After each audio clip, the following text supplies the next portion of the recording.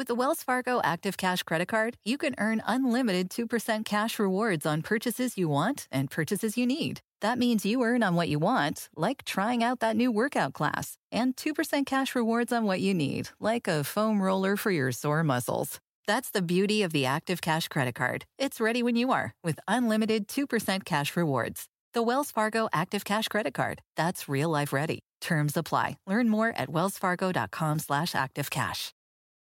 I'm ready to go. Streaming now only on Peacock. 5 rich and famous international soccer stars. They have everything except love. I think girls in the past have gone for me because of what I've got. That's why we're going undercover. We're setting them up with single American women. They don't know we are famous. They don't know we are rich. And they'll have to hide their true identity. What do you need for work? I'm an ad salesman.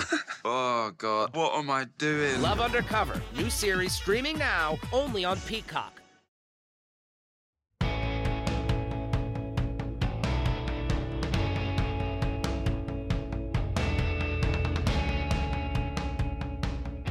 Welcome to the Peter King Podcast. It's the NFL Scouting Combine edition of the Peter King Podcast. A lot for you this week. My guest, Daniel Jeremiah of the NFL Network. He's getting ready to begin 28 hours of coverage from Indianapolis, from Lucas Oil Stadium in Indianapolis. That begins on NFL Network on Thursday, February 27th. At 4 p.m. I'll tell you a little bit about how the Combine is going to be different this year in a few moments, but an extended conversation with Daniel Jeremiah getting you ready for the Combine and the first step on the road to the late April NFL Draft, which this year is going to be an absolute circus. It'll be held in Las Vegas this year. Also, first-round prospect, a wide receiver from Alabama, Jerry Jeudy, will be my guest later on in the podcast. But first, you know, what's going to be so different this year and different from any other combine that there's ever been is that this combine was almost made for prime time. Thursday, Friday, and Saturday, NFL Network will televise from 4 to 11 p.m. Eastern Time. The combine has always been on during the day, but they're trying to get more eyes on it beginning on Thursday when the quarterbacks will work out. You're not going to see Tua Tagovailoa. You're not going to see Joe Burrow, the top 2 quarterbacks scheduled to be picked this year. Tua obviously still recovering from a late season hip injury and hip surgery. And Joe Burrow, player's choice. He's just going to work out on his pro day at LSU this spring. And he's not going to be working out at the Combine. Doesn't really mean anything. Don't take a lot. Don't read a lot into that. But anyway, so these workouts this year being held in prime time, the NFL is very simply trying to do what it does well, which is figure out how to get the most eyes on the workouts, just like they try to get the most eyes on their games. So probably the most interesting night will be the first night because you'll get to see an awful lot of the quarterbacks. You get to see Justin Herbert, Jordan Love, 2 other first-round prospects, which I think will be really interesting to watch. You'll also get to see the wide receivers and tight ends. Now, the wide receivers, as you'll hear from Daniel Jeremiah, he has 27 receivers with grades in the top 3 rounds this year. So, obviously that is a very, very rich position. You'll get to see a lot of these guys working out Thursday night. The sessions begin at 7 p.m. Eastern with the first half of the quarterbacks and receivers. And then the second half, it'll kick off between about 9 and 9:15 on NFL Network. But anyway, a few things about how different the Combine is this year. And just so that as a consumer of the Combine, you're going to know, not only is that stuff happening at night, but a lot of the interviews between players and teams now are going to be happening in the morning and in the early afternoon. and they'll be happening right at Lucas Oil Stadium instead of at a hotel right near the stadium, the Holiday Inn Crowne Plaza, where it always was. And nothing else is going to change about the medical stuff and about the exams of players, but that is going to be different. It's going to create a really different vibe in Indianapolis for the Combine, because usually you'd walk out to restaurants, you'd go to St. Elmo's or you'd go to the bars starting at about 10:30 at night, and you would see every coach and an awful lot of GMs. You'd see them everywhere, all over town. And what's great about Indianapolis is everything is a close walk in downtown Indianapolis.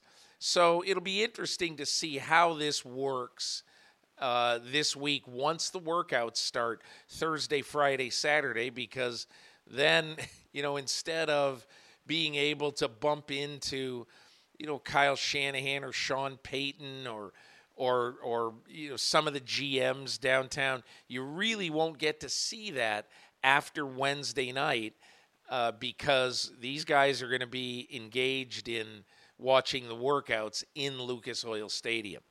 One other thing about the Combine and how you can follow it, you don't have to wait till Thursday to follow everything at the Scouting Combine. You can go to NBC Sports YouTube page. You'll see a load of interviews done mostly by Mike Florio and Chris Sims on the set of Pro Football Talk. You can already see some of them, and they'll be adding to them. There will probably be 30 or so by the end of the week. It's going to be a great place to get all of your NFL information.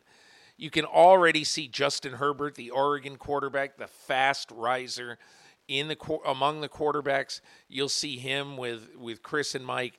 Also, Matt Rule, the new Carolina coach, is going to have some really good stuff, or he did have some really good stuff to say about them, including basically, I want to coach Cam Newton. And I don't think many people really, really knew all that much about exactly what the Panthers' plans were at quarterback. And who knows? Nothing's been set in stone yet, but it sounds like they're more inclined to keep Cam Newton than to let him go. And also Bruce Arians. Hey, look, anytime you can listen to Bruce Arians is a fun time. And he had some good things to say. The Bucs, I think, sounds like they're wide open at quarterback. And, like I have been saying for a couple of weeks, I will not be surprised if the Bucs go hard after Teddy Bridgewater. He's not going to re-sign in New Orleans. He's going to be out there. To me, seems like a very, very good fit in Tampa Bay. But just go to NBC Sports YouTube page. You'll hear some really good things and see some really good interviews. Florio, Sims, most of the NFL. So we're going to lead into now my conversation. I had an extended conversation. You're going to hear about 41 minutes between me and Daniel Jeremiah of NFL Network. He's obviously the new Mike Mayock. Mayock did this for years, and Jeremiah has taken over. He's a former NFL scout, former player at Appalachian State. He's from Southern California, and he really studies this stuff. And I was fortunate to be able to spend some time over the weekend having him basically give me a lead into this year's Combine and this year's draft. I started by asking him to give me an overview and to start with the quarterbacks at this year's NFL Scouting Combine. Sure. I think, look, you always start with the quarterbacks because that's the first thing people want to pay attention to and find out, what that looks like. I feel like, in my opinion, it's Burrow clear-cut number one at the top of the list. I think if you went around the league, I think you'd find a pretty strong majority of people that would agree. And obviously, Tua's health factors into that. But you've got the fascinating story then after him with Tua and his health. I still, I think that, the medical is going to drive everything. He's a top 5 pick if he's going to be determined to be long-term healthy. Not even saying he has to play next year. But if they say, even with, if you rested him for the whole year, he would be back to full strength and the risk would be minimal. I think he would lock in as a top 5 pick. And then that's where the debate starts really going after that, when you get to Herbert and Love and Eason, all potential first-round guys there. So that's kind of the top of the quarterback position that people look at. And then overall strengths of the draft, receiver group is the best receiver group, the deepest receiver group that I've seen since I started in 2003. I think I ended up with 27 players that I gave top 3-round grades to. Now, they're not going to go, 27 receivers are not going in the first 3 rounds. But what it means is you're going to see guys going in the 5th, 6th round that are really, really good football players. Traditionally would have been, 3rd, 4th round picks. So that is the deepest position in the draft. I think when you look on the defensive side, it's the corner position, which is the deepest in the draft, with an elite player up at the top with Okudah from Ohio State, with Jeffrey Okudah. But that sweet spot at that position, 2nd, 3rd round, it's loaded, and it's a really good group. And I think it's not a coincidence when you go to any high school and watch high school football on a Friday night, or if you watch college football on Saturdays, and you see the proliferation of the 7-on-7 tour, that we are seeing these numbers of wide receivers and cornerbacks, having classes like this one where it's so loaded, whereas you might not have quite that same depth along the offensive line. Okay, and let's talk a little bit about now the lesser positions, or let's go over each position group, and you just tell me. We'll start with the offensive line. Just give me your quick little scouting report on that. Yeah, I think it's a good group of tackles, and I think there's going to be a handful of first-round picks at the tackle position, as there usually is, and I think that's a good group. I think it starts to thin out once you get probably past the first 40, 45 picks. I don't feel great about the middle round options you would have at that position. I think if you want to tackle, you better get them early. But it's a good group, a handful of first-round guys. And then, you go to the interior offensive line. It's not a strength this year. I would not be surprised if we do not have, a center or a guard go in the first round this year. And that's, depending on, there's a guy like Wirfs at Iowa who's a tackle that some teams, would see as a guard. But in terms of guys that played on the interior at the college level, I would not be surprised if we do not see one in the first round. And we'll see, we'll probably see 3 or 4 of them go, maybe 3 to 6 of them go in the second round is kind of that group, but not overly deep as well. That's a thinner position. You get to the tight end position, that's a thinner group. I think there's 3 really good ones that are, more than likely going to be second round players. And, we can get to them in a little bit, but, Cole Kmet from Notre Dame would be at the top of that list. Adam Troutman from Dayton would be in that group. He's a really, really good player. And then I would say Harrison Bryant from FAU. Those guys are all second-round type players.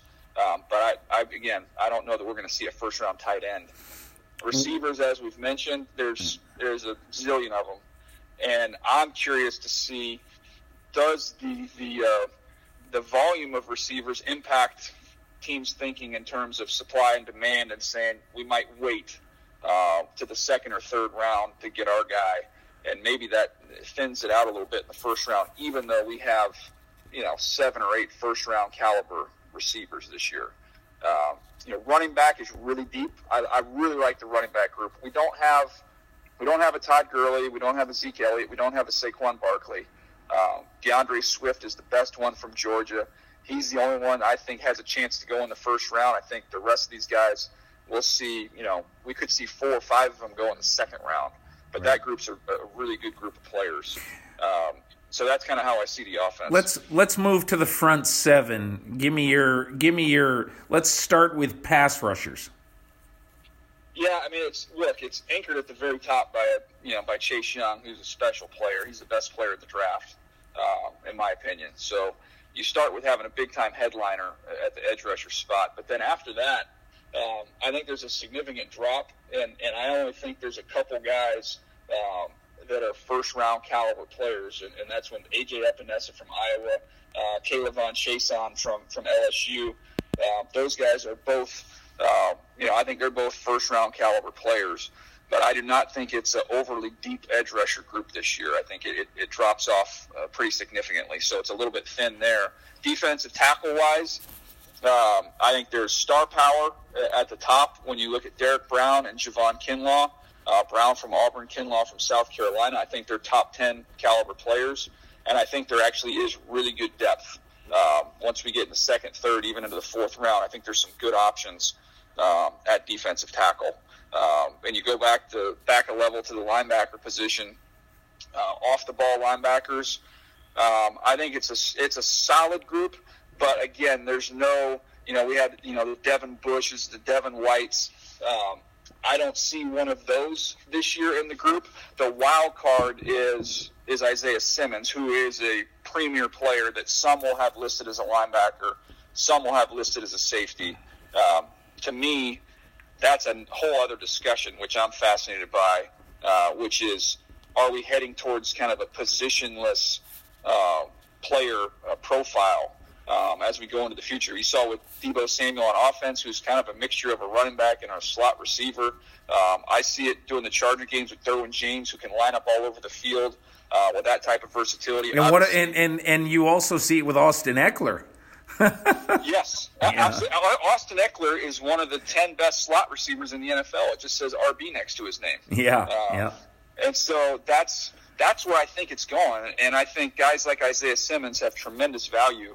And I've talked to a couple defensive coordinators around the league about this, and they see it. It's like the NBA, the way the NBA went. You just want to get as many tall, long, explosive guys on the field as you can. And some weeks you might deploy them differently than others. And he, to me, Simmons is a unique player in that regard. Let's go to the secondary. Really good group, as I mentioned, at corner. It's anchored at the top with Okudah, who's an elite player.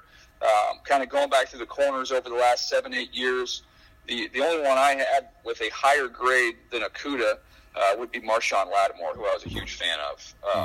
But this kid is tall, long. He is ultra athletic, and I love about him is he's just unbelievably competitive, tough. So he's a special player. And then after that, I think we've got a really good group. I think corner-wise, you can go, 10 to 12 deep with really quality, I believe, day one starters can plug in and help a team. And then you go to the safety position. I think it's a solid group of safeties. Again, Simmons is the wild card, how you factor him in. But Xavier McKinney's the best one from Alabama, and he's kind of a middle of the first round guy. So no Derwin James, no Jamal Adams in the regular safety group, with Simmons just kind of being that wild card.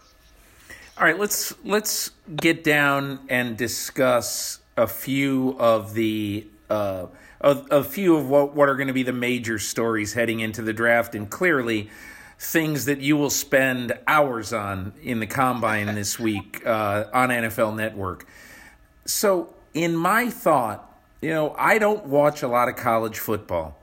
And last year I watched 2 games of Joe Burrow. And I just thought, how can you throw the ball downfield in big pressure games better than this guy does? Nothing fazed him. And I got to the point where I said, man, I don't care if Tua is healthy. I'm taking this guy. That's how impressed I was with him. But naturally, I don't see nearly as much as you do. Can you just talk about how Joe Burrow, who might have been, this is crazy. I had one team tell me when I was just talking to him during the season, Joe Burrow, if he came out in 2018, came out in the 2019 draft, he probably would have been a 4th or 5th round pick. And now, after he comes out and plays like this, there's a good chance he's going to be the first pick in the draft. Are we missing something? Do you feel weird about picking a guy after 15 games going from 125 to 1? Or explain that to me. Sure. It's a great discussion, and we have 28 hours to get into it during the combine coverage while with Rich. So I guarantee you, Peter, this is just an appetizer for that discussion. But look, if you look the last 3 years, first of all, before the season, nobody would have anticipated Baker Mayfield would be the first pick. Heck, we couldn't have anticipated it a month before the draft. Nobody would have predicted Kyler Murray would be the first pick before that season started, and that's what happened. And then this year with Joe Burrow, I did him over the summer. I had him. It would have been more like a third-round range. There was some talent there, but he, wasn't all together. And it's a question that every team that thinks they would have a shot at him, which is only going to be a couple, and we all know how this ends with Cincinnati. But that's the question you got to ask him. So, fortunately, he was training an hour from my house with Jordan Palmer. He was out there with Sam Darnold and Josh Allen and Kyle Allen. So I went up there and watched him work out and throw. And we got a chance to visit with him for 20 minutes. And I said, Joe, you're going to get asked this question at the Combine, so I'm just curious what your answer is going to be. How do you explain it? I know you have a new coordinator there, a new offense with Joe Brady, but is there more to it than that? Why the unbelievable leap from last year to this year? And Peter, he spelled it out, I thought, beautifully. He said, first of all, he's a grad transfer coming into the 19 season. Most grad transfers transfer in the spring. If not the spring, they're there for the entirety of the summer. He said, I got to LSU after the freshmen had already reported for fall camp. So you talk about trying to learn everything in a heartbeat and get to know your teammates and then plug in and be ready to play. That's the first part of it. The second part, he hadn't played much football in the previous 3 years. Right. So there was some rust. Okay, this makes sense. And then schematically, and this is the big one, they were in a lot of seven-man protection in that offense last year. And Joe Burrow, his greatest gift, and you can see it this year when you watch him, he has the vision to be able to take a snapshot of the entire field, to see everything, to process, and to throw accurately. Well, when you're in seven-man protection and you limit the number of guys that can get out in a route, you're limiting the answers you can give somebody with that type of instincts and brain power to digest that. So he was handicapped by them trying to max protect him. The other thing it did is there's no room. There's no room for him to use his athletic ability to take off and go if you want. There's no room for him to slide around, move around, find windows. It was just a congested brand of football. And then you look at this year, he gets Joe Brady in there. He gets a little bit of time to become a master of the offense. He's a son of a coach. He understands football incredibly well. So he becomes a master of the offense. Beginning of the season, they were in a bunch of six-man protection, which he's playing really well. And he said, eventually Joe Brady just said around week 3 or 4, let's just go five-man protection. Let's get everybody out into the route, and let's let this guy just carve people up. And he said, when they did that, I completed about 80% of my passes from that point on. And that's his. Everybody, you want to have a franchise quarterback, you got to have a superpower. His superpower is his ability to see the entire field, to work through progressions, and then throw the ball accurately. So they kind of unlocked that superpower this last year, and the rest is history. That is incredible. That is a great story. You got to tell that story to America on TV this week. You really do. It's fantastic. I've only got 28 hours to sell that one. So what, again, I don't want to get too far ahead of ourselves because, there's 330 players involved here, but I'm fascinated by Burrow, and I'm also fascinated by the Bengals. My first job ever in the NFL was 1984, covering the Cincinnati Bengals for the Cincinnati Enquirer. Sam Weich was the rookie coach. Boomer was drafted that year. They had Collinsworth. It was really an interesting team to watch. But I've had this fascination with the Bengals because they don't operate like any other team, maybe in professional sports. It is a mom-and-pop shop. And I've always wondered, and Carson Palmer has said it this offseason, how much do they really, do they live and breathe to win? And you can say, well, we're going to do anything to win, but the proof is in the pudding, and they haven't done that. And I wonder how much of that will impact Joe Burrow's success. I think it's a very fair question. I think it's a question that Joe Burrow and his representatives, I'm sure, are mulling over. and trying to figure out, if they want to go to the nuclear option, I guess it's been suggested, to try and force your way away from Cincinnati. Having looked into this, I'll give you both sides of it. Number one, let's look at the scary side of the Bengals. Since, I think it's 94, they've averaged under 7 wins a season since 1994. Joe Burrow, a lot's been made of his age. He's 23 years old. Joe Burrow has not been alive to witness a Cincinnati Bengals playoff victory. So during his entire lifetime, they haven't won a playoff game. So there's that side of it. There's also the fact they don't spend money in free agency. You'd be hard-pressed to find a player that they battled another team for a high-priced free agent. Yeah. Now, they've re-signed some of their guys, but they have not been active in free agency. So that's the scary side of, can I be successful there? But if I flip it over and look at it from a pro-Bengals side, number one, I think from an offensive talent standpoint, they have more in place to surround a number one pick quarterback than any number one pick quarterback, in my opinion, going back to Cam Newton when he went to Carolina. When Cam went to Carolina, they had Gross, they had Khalil, they had the two backs, Stewart, D'Angelo Williams, they had Steve Smith.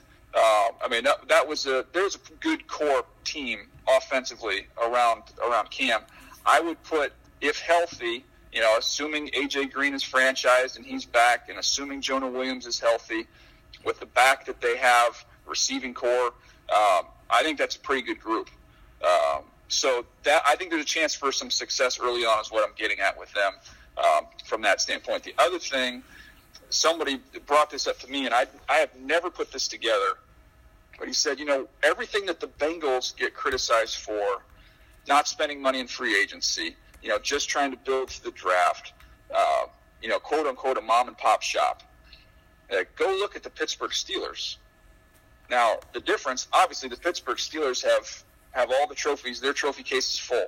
But you look at their two deep, it's all their own guys. The difference is the Steelers have just done a better job picking players than the Cincinnati Bengals. So, that's the challenge. If you're not going to be active in free agency, which they're not, you have to have a high batting average.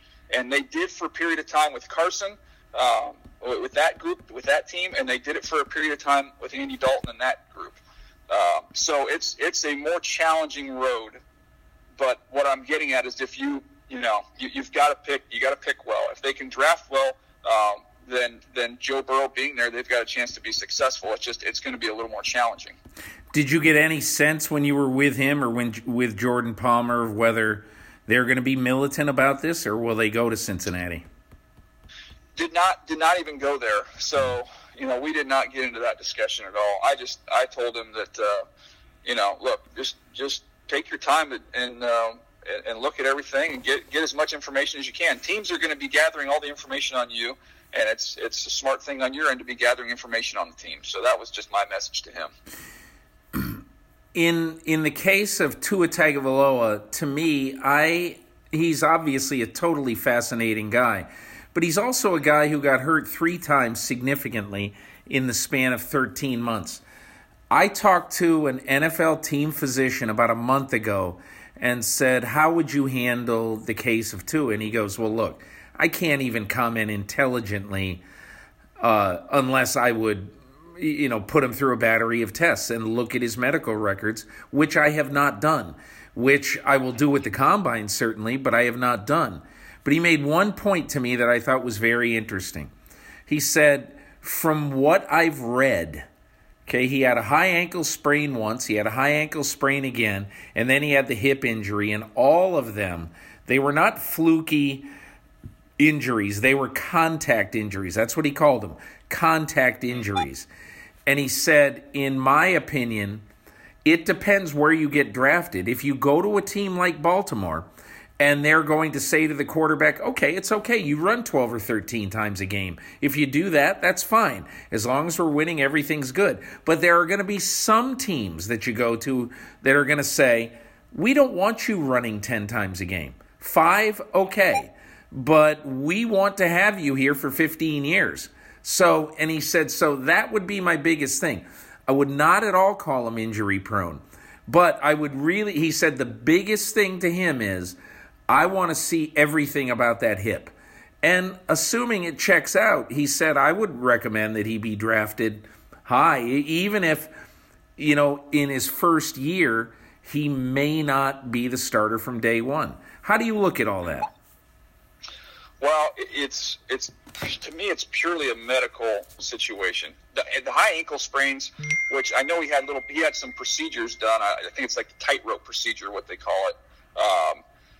On those, like most people in the NFL, they probably wouldn't even have done those. They wouldn't have had those surgeries. So you wouldn't even have that, quote unquote, those 2 surgeries on your record. But so the ankles I'm okay with. The hip is what's scary. And this is not an ankle or a knee. The hip's different. And again, I think any information that gets out in the public on this is not going to be worth much, because the only thing that matters is the opinion of the doctors of the teams in the range to pick him. And I don't envision that information is going to get out. And they're going to have to get their own doctors to look at him to come out with that information. And kind of what I said earlier is, if you tell me, if I'm picking, let's say if I'm picking, we look at 5, 6, 7, right? You've got the Dolphins, the Chargers, the Panthers. I think that's kind of the quarterback alley right there. If I'm the Dolphins and I'm picking 5, and my doctor tells me, look, I think he needs to sit out this entire season to get 100% healthy, but in my opinion, the odds are in our favor that he will return to 100% health and will be no more likely to re-injure this hip than you or I, or than any other player on the team. Then you pick him. I wouldn't even care if you redshirted me, or it wouldn't even bother me. You take him with the 5th pick. But if the doctor says that he can get him on the field, but the chance of recurring injury with this hip is significant, then as a personnel guy, your hands are tied at that point in time. And I talked to a team that had a player that had a hip injury that they rehabbed and got him back, and then something, no contact, all of a sudden just one day running around and boom, it was done and it was gone. And that's that's why the hip is just totally different. I watched somebody advised me to watch the documentary on Andy Murray, the tennis player. Yeah. So I watched. It's an hour and 45-minute documentary. He's the number 1 player in the world. He has a hip injury, and this whole documentary is just following him going through the rehab, and he could not get on top of the pain, and now he's a doubles player. So that's I know it's a different sport. Right. But Andy Murray's not getting hit by linebackers either. So that's what scares me. I want to ask you, and for people who don't know, you obviously work with the Chargers, and you're on their media team, and so you've been around the team a lot. And I have an interesting question that may revolve around Justin Herbert, who is also going to be. Would you say it's better than 50-50? He's a top 10 pick. To me, I still think it's a toss-up. Yeah. So there's kind of two sides to that. Would I take him in the top 10? No. Do I think there's a chance he goes in the top 10? Absolutely. I would say you want to say greater than 50%, but I wouldn't say it's more than 75%. If you want to put percentages on it. I guess my question would be, so if you're the Los Angeles Chargers and you have to make a decision about your future right now, and you have to decide, do we want the billboard on the 405, and do we want to pay a gigantic sum to help our sales and our luxury boxes and premium seating and all that at this new stadium, and go full bore after Tom Brady, and then we'll worry about the quarterback in 2021 or 22. See, my whole thing is Tom Telesco, who's a son of Bill Polian, in football. He's not his son, but he went to the Bill Polian school. Yeah. And he wants, if he's got a chance, and who knows, I think the Chargers are too good to be drafting so high. And so who knows where you're going to be drafted next year. And so to me, I think if they like one of these quarterbacks, what I would rather do if I were them is play Tyrod Taylor until the rookie is ready. And, and obviously take a hit maybe in attendance and in public image and all that stuff. But, I mean, Tom Brady's going to sell tickets and boxes and all that stuff, no question about it. But are you going to be setting yourself back if you go whole hog after Brady instead of going after one of these quarterbacks to draft and develop? Yeah, I think it's going to just come down to what you view of this quarterback class. But I am with you in the standpoint of I don't know when they're going to be back picking up there that high. There's too many good players on this team. They have offensive line issues they need to fix.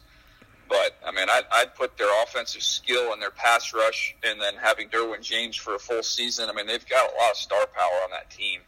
I always, we used the old saying in it's all in all sports, marketing is spelled W-I-N. As much as you can say LA is a star, it's a star town. You got to have stars. They've got a lot of stars on that team. They need to win. Right. And you've got yourself in a division with the best player in the NFL who's, he's only getting better and just coming off of a Super Bowl. The year before that, he was the MVP. So you've got to find somebody that can compete with Patrick Mahomes for the next 12 to 15 years. That's how you're going to gain, interest and excitement in your club. So, maybe there's a cake and eat it too scenario, Peter, where you can go out and get some help in the offensive line in free agency.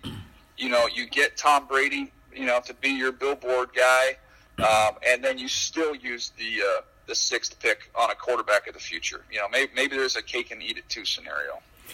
So I have a specific question to ask you about receivers, and that is this. Last year was really a unique year for wide receivers in the NFL because, just my opinion, you had two receivers picked at the bottom of the first round, Marquise Brown and N'Keal Harry, all right? And then you had 13 receivers picked overall in the first 3 rounds, but 11 of them were in rounds 2 and 3. And what was so fascinating, in my opinion, is that we could argue that any one of 4 of them at some point last year, you could have said that is a top 10 pick in the draft, all right? Terry McLaurin, he goes 76 overall. I almost voted him for Offensive Rookie of the Year. I love that guy, all right? Yep. And now at 64, DK Metcalf, had a fantastic year, is obviously Russell Wilson's key guy for the future. At 56, McCole Hardman. There are some games where he was more impactful than Tyreek Hill. I mean, he was a terrific pick at number 56 for those guys. And then the guy who I thought was so vastly underrated going into the draft and I split my Offensive Rookie of the Year vote between Kyler Murray and A.J. Brown. A.J. Brown walked into the NFL looking like a fifth-year player. It was like he had zero adjustment period. He was fantastic. And then the last one was one of the 6 or 7 best players on the field in the Super Bowl this year. The 36th pick in the draft, Deebo Samuel. And you look at all of these guys, and the reason I'm asking you this question is about, when you say there's 27 guys with grades in the top 3 rounds, and a lot of people, I don't want to say have ridiculed you for saying that, but they've questioned you saying that. Mm-hmm. But here's the only thing I would say for those who would question you. The San Francisco 49ers in the 3rd round last year, high in the 3rd round, picked Jalen Hurd, who's a wide receiver from Baylor. When I went to their training camp last year, John Lynch and Kyle Shanahan were rubbing their hands in glee and saying, this guy is going to be unbelievable. And he never got on the field because he was hurt. But my point is, the depth today in the NFL at wide receiver coming into the league because of all of these 7-on-7 programs, because of all of these receivers who kind of like Larry Fitzgerald get all buffed up and they're not just speed demons. And again, I love Hollywood Brown, but I'm talking about a lot of these guys. You walk up next to A.J. Brown, and A.J. Brown's a man. I mean, he's a bigger guy. So I guess I would just ask you overall about this crop of wide receivers. I'm saying, man, you say it's an incredible crop of wide receivers this year. I thought last year was one of the best I've ever seen. Well, there's two great points that you made, and I want to go a little bit back, even a little bit further than last year. If we go back to 2016, Peter, if you look at the day one wide receivers versus the day two wide receivers, and I'll give you a little snapshot here. So you did 2019. 2018, it was DJ Moore and Calvin Ridley in the first. Good players.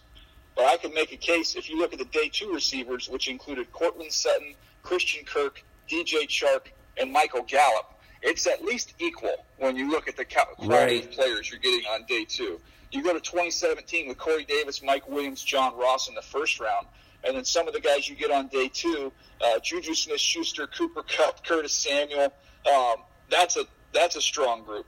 And then even 2016 with Corey Coleman, Will Fuller, Doxson, Treadwell in the first, and then you get the Michael Thomases, the Tyler Boyds, the Sterling Shepherds, all those guys on day two. So that's not just last year where we've seen the day two group outshine or at least be neck and neck with the day one group.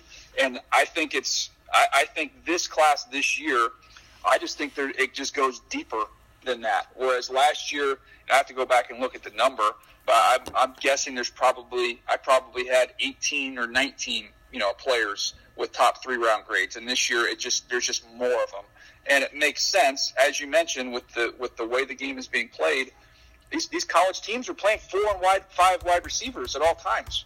These guys are catching 1 million balls, and the NFL offenses, instead of asking these guys to swallow a phone book playbook, they're bringing these guys in and saying, okay, you know what, DK Metcalf can run goes, he can run deep over routes, and we can throw him screens. And he can do a lot of damage on those 3 routes. So let's not worry about him and the quarterback, sight adjusting routes.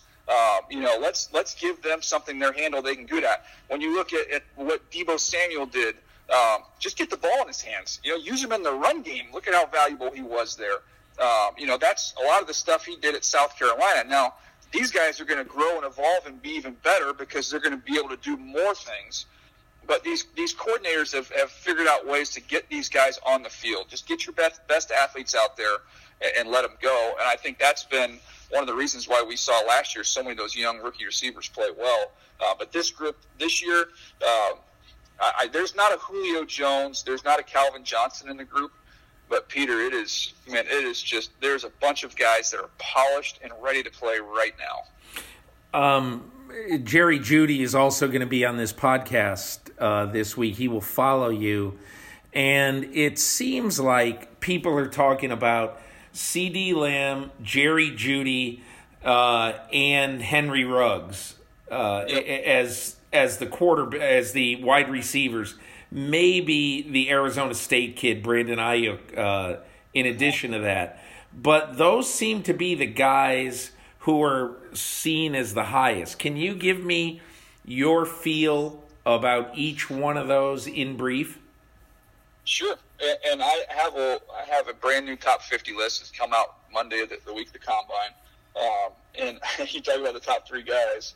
CeeDee Lamb is my 9th overall player. Jerry Jeudy is my 10th overall player. Henry Ruggs is my 11th overall player. Wow. So I have those guys. They are jammed together.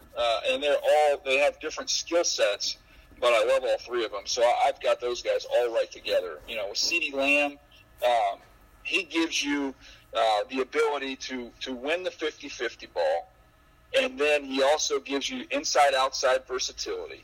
He does not have huge speed, but he's got outstanding hands, and then what he does best is with the ball in his hands after the catch. I think the number was 27 broken tackles this last year. And you watch the Texas game, and it's just a highlight tape. All these games that he plays, it's just making contested catches and then being ultra competitive after the catch. Jerry Jeudy, he creates more separation than CeeDee Lamb at the line of scrimmage and at the top of his route. He's the best route runner in the draft, hands down, in my opinion. Very sudden, very explosive, got great body control. He's just not going to play above the rim as much as CeeDee Lamb on some of those 50-50 balls. And he's good after the catch. He's elusive, but he's not as physical as CeeDee Lamb. So that's just a flavor issue between those two. And then Ruggs he's just got unbelievable game speed. You know, he is this year's Tyreek Hill. If you're trying to find somebody that can do that, and I think when you look at the Super Bowl, Peter, as you did a great job of dissecting, 3rd and 15 won him the Super Bowl. Yeah. Tyreek Hill's speed won the Kansas City Chiefs the Super Bowl. It did.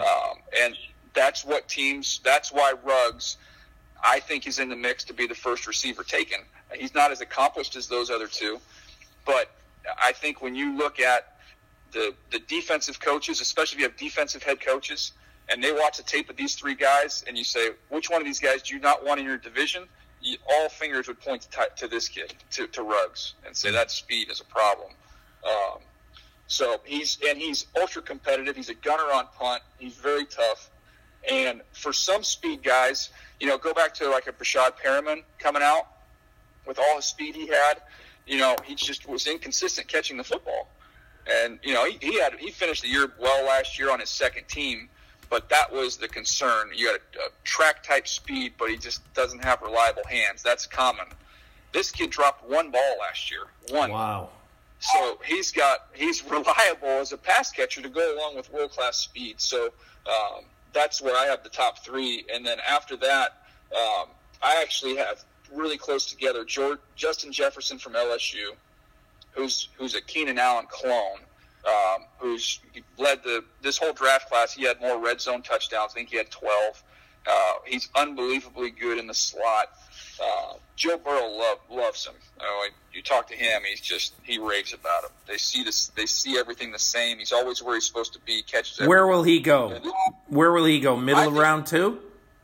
I have him as a first-round player, but I have him. Let's see what he is on my list. I'll tell you exactly where he is. Justin Jefferson is my 16th player. Wow. But I had DK Metcalf as my 18th player, and he went at the bottom of the second round. So, but he produced like the 18th player. Yeah, exactly. So I think what I'm getting at is he's a first round caliber player. And then Brandon Ayuk is my 20th player, and he is one of my favorite players to watch. He's so tough and competitive.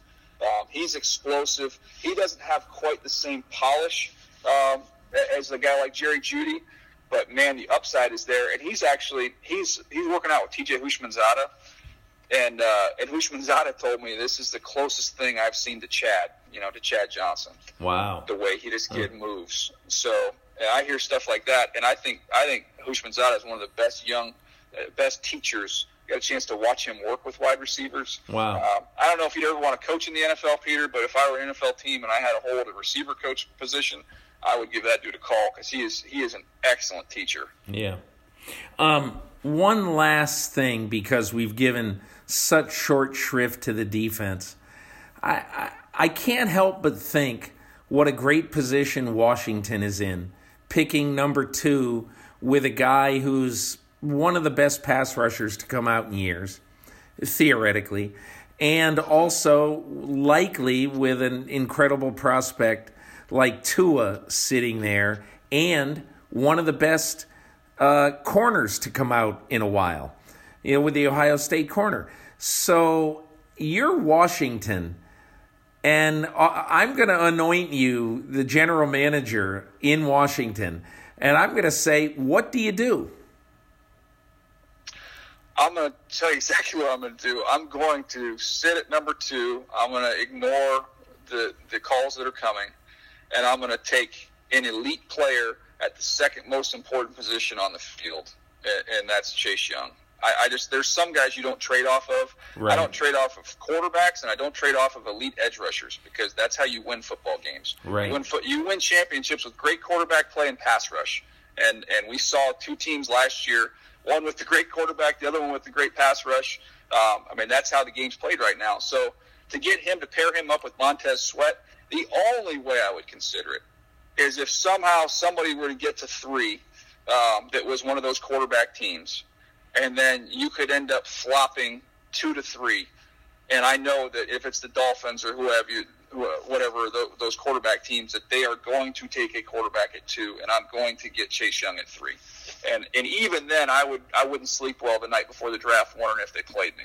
Yeah, I think I would agree with you because almost no matter what you do, when you look at these trades, I'd say with the exception, I thought John Schneider last year, and this was not a top 5 pick. John Schneider was picking 21, and he traded down 6 times. And with the 64th pick, which was a tributary of that 21st pick, he gets DK Metcalf. He got 5 guys who made his team. So he's fine. He's happy with that. But it's not like he's trading down from, it's not like he's trading down from Bruce Smith maybe or somebody like that. Yeah. I just look at that and say, man, if Montez Sweat, we know how athletic he is, and now you put this kid on the other side, not only you're gonna hit a home run with Chase Young, in my opinion, but you've just guaranteed the fact that Montez Sweat's gonna see crappy right tackles 1-on-1 for the next 10 years. That's a good place to be in.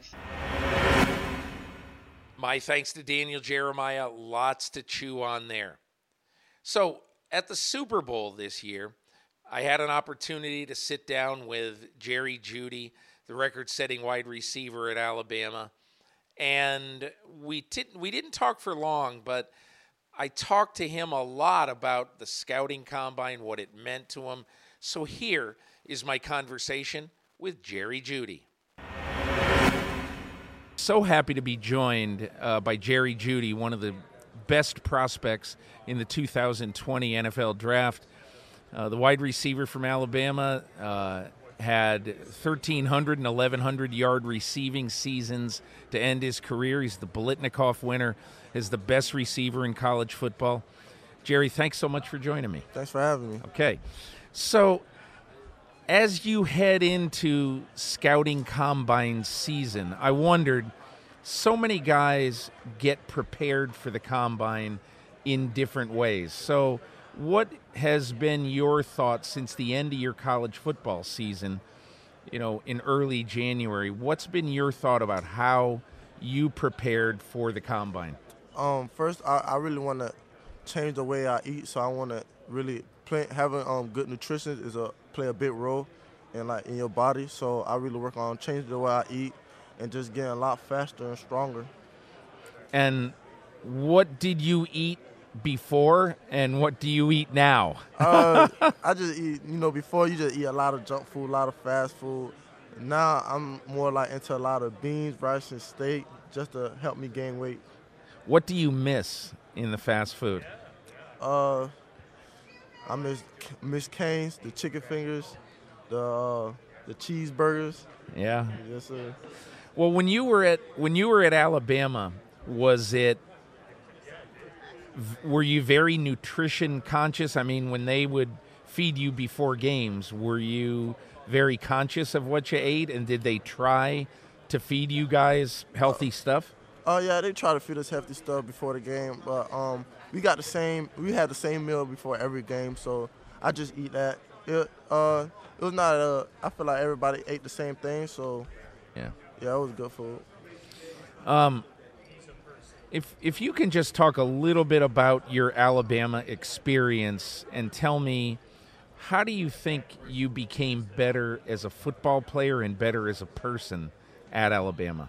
I wanna say just put the people around, the people I was around just helped me become more competitive and more wise. Like Coach Saban, he taught me a lot. Tua taught me a lot. The receiver corps taught me a lot, just how to become a better football player and a better person on and off the field, just by doing certain things. What's your favorite Nick Saban story? What's your favorite story about him being a coach to you? My favorite story. We had this meeting one time. He was just giving a motivational speech. And just something that he said just stuck with me stuck with me every time. Like he said, why not give 100% if you're 100% into it? Which means like if you playing football and this is what you want to do, why not give it 100%? Why not give it your all? Because it's something you chose to do. And that's one of the things you were known for as a receiver. You're an effort guy. You're not just this star receiver. So, I mean, I read some things about you before we talk now, and the book on you is that you're going to play a smart wide receiver position, and you're going to be a very competitive player against corners and safeties. Describe yourself as a player, if you can. I feel like I'm really smart. I know the defense, know how to run routes.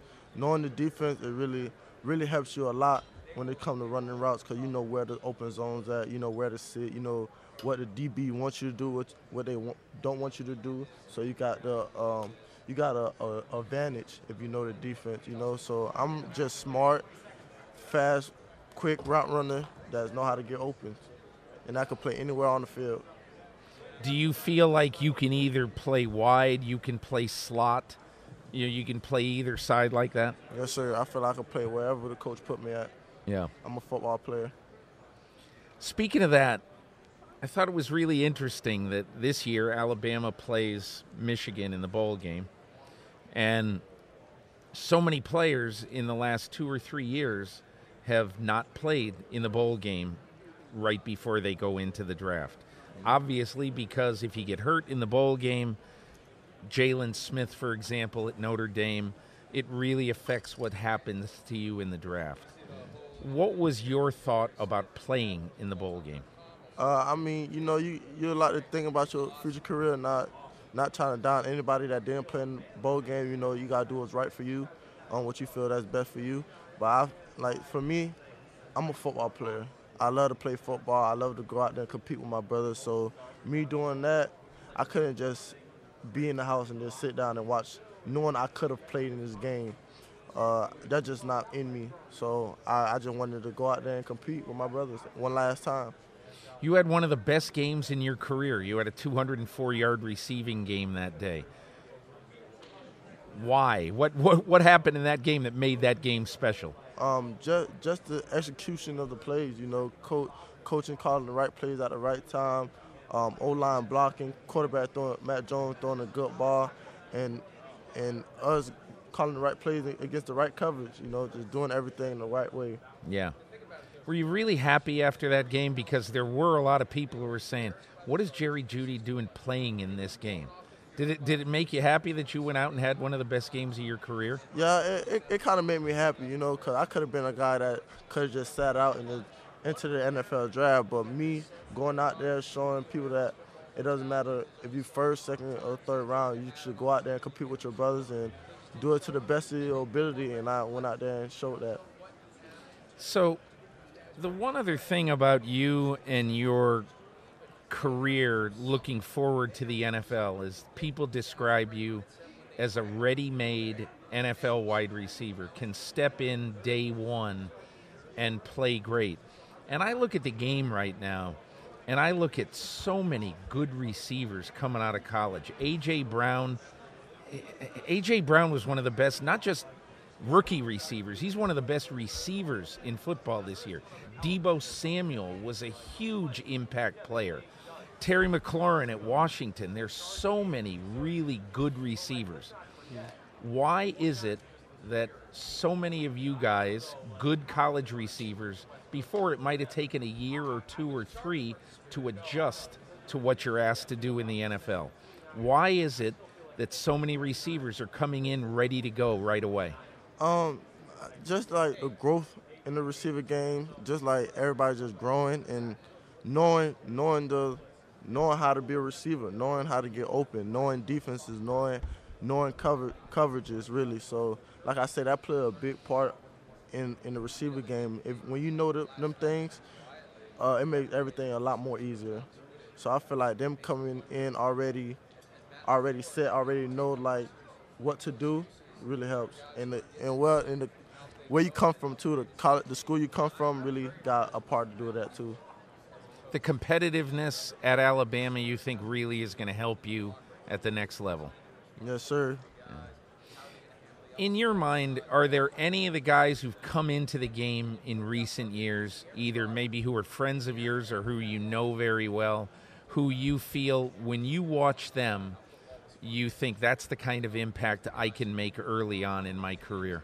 Yes, sir. Like, I hang around with Calvin Ridley a lot, so like him, Calvin Ridley. I grew up watching Amari Cooper going into college. You know, just all them other receivers that's in the league. I just watch and just see that I could do that too. I've been playing football since 7th grade, and I feel like I'm matured enough to know how to get open and know how to do them little things like that. Let's ask two other questions about going into the combine. What are the things that you really want to emphasize with teams who meet with you and talk to you? What do you want them to know about you? I just want to know that I'm a first-class guy. I do everything right. Also I know the game really well. I can play whatever position they want me to play in or outside. And I just feel like I'm ready to play that role. And as you enter this, it's really kind of a weird atmosphere. There's like 330 players. It's almost a little bit like kind of a meat market. You get measured, you get all these physical exams on you, and then you go in these 15-minute windows and you talk to all the teams who are going to put you up on the board and who are going to ask you everything about yourself. Are you looking forward to it? What do you think of the whole process from what you know of it? It's going to be a tough process, but at the same time, I take it as a blessing. You know, not many people get an opportunity to do something like that, so I'm just going to take it as a blessing and just can't wait to see what happens. Should you be the first wide receiver picked in the draft? That's not really my choice. In my opinion, I think I should. In my opinion, other people's opinion probably doesn't, but in my opinion, I think I should. Is it a big deal to you? Does it matter to you, or does that really drive you? I mean, it would be great just to be the first wide receiver taken, but at the same time, what matters to me is just going on the team and being the best player I could be for them. And so no matter where I go, first, second, third receiver, I'm still going to be the same receiver. I'm still going to be a hard-working receiver and just to get better each and every day. My one single piece of advice would be hope that you go to a team that's got a really good quarterback. And like if you're like the 5th overall pick and you go to a place where you're not sure who the quarterback is or whatever, or you can go to play with Patrick Mahomes, I mean, or whoever, that's probably what you would want to do. Yeah. Last thing I'd ask you. So you're about to change your life totally. You're about to embark on being a professional wide receiver in the NFL. Is that fun? Is that a little bit intimidating to you? How do you feel about this next step in your life? I feel like it's going to be it's going to be a great process, a wonderful journey. This son you dream of as a little kid, growing up, I always wanted to play in the NFL. Now to finally be here, it feels so surreal, but I'm enjoying the moment. Jerry Jeudy, thanks so much for joining me on the podcast. I wish you a lot of luck in the NFL and hope to cover you for about the next 15 years. Thank you. My thanks to Daniel Jeremiah of NFL Network and Jerry Jeudy of the University of Alabama for their help this week with the Peter King podcast. Again, all you have to do to catch up on all things podcast is go to the NBC Sports page on YouTube and to see all of the interviews that Mike Florio and Chris Sims have this week, a very active week at the Scouting Combine. And I'll be back next week to do a little review of what we learned this year at the Scouting Combine, and also I'll have an extensive post-Combine Football Morning in America column up at NBCSports.com on Monday, and as I say every week, you'll probably learn a little something reading Football Morning in America. And if you don't, please respond to me, tell me, and I'll try next week to make you much smarter about the sport we all love. Thanks for listening to the Peter King Podcast, and we'll see you next week.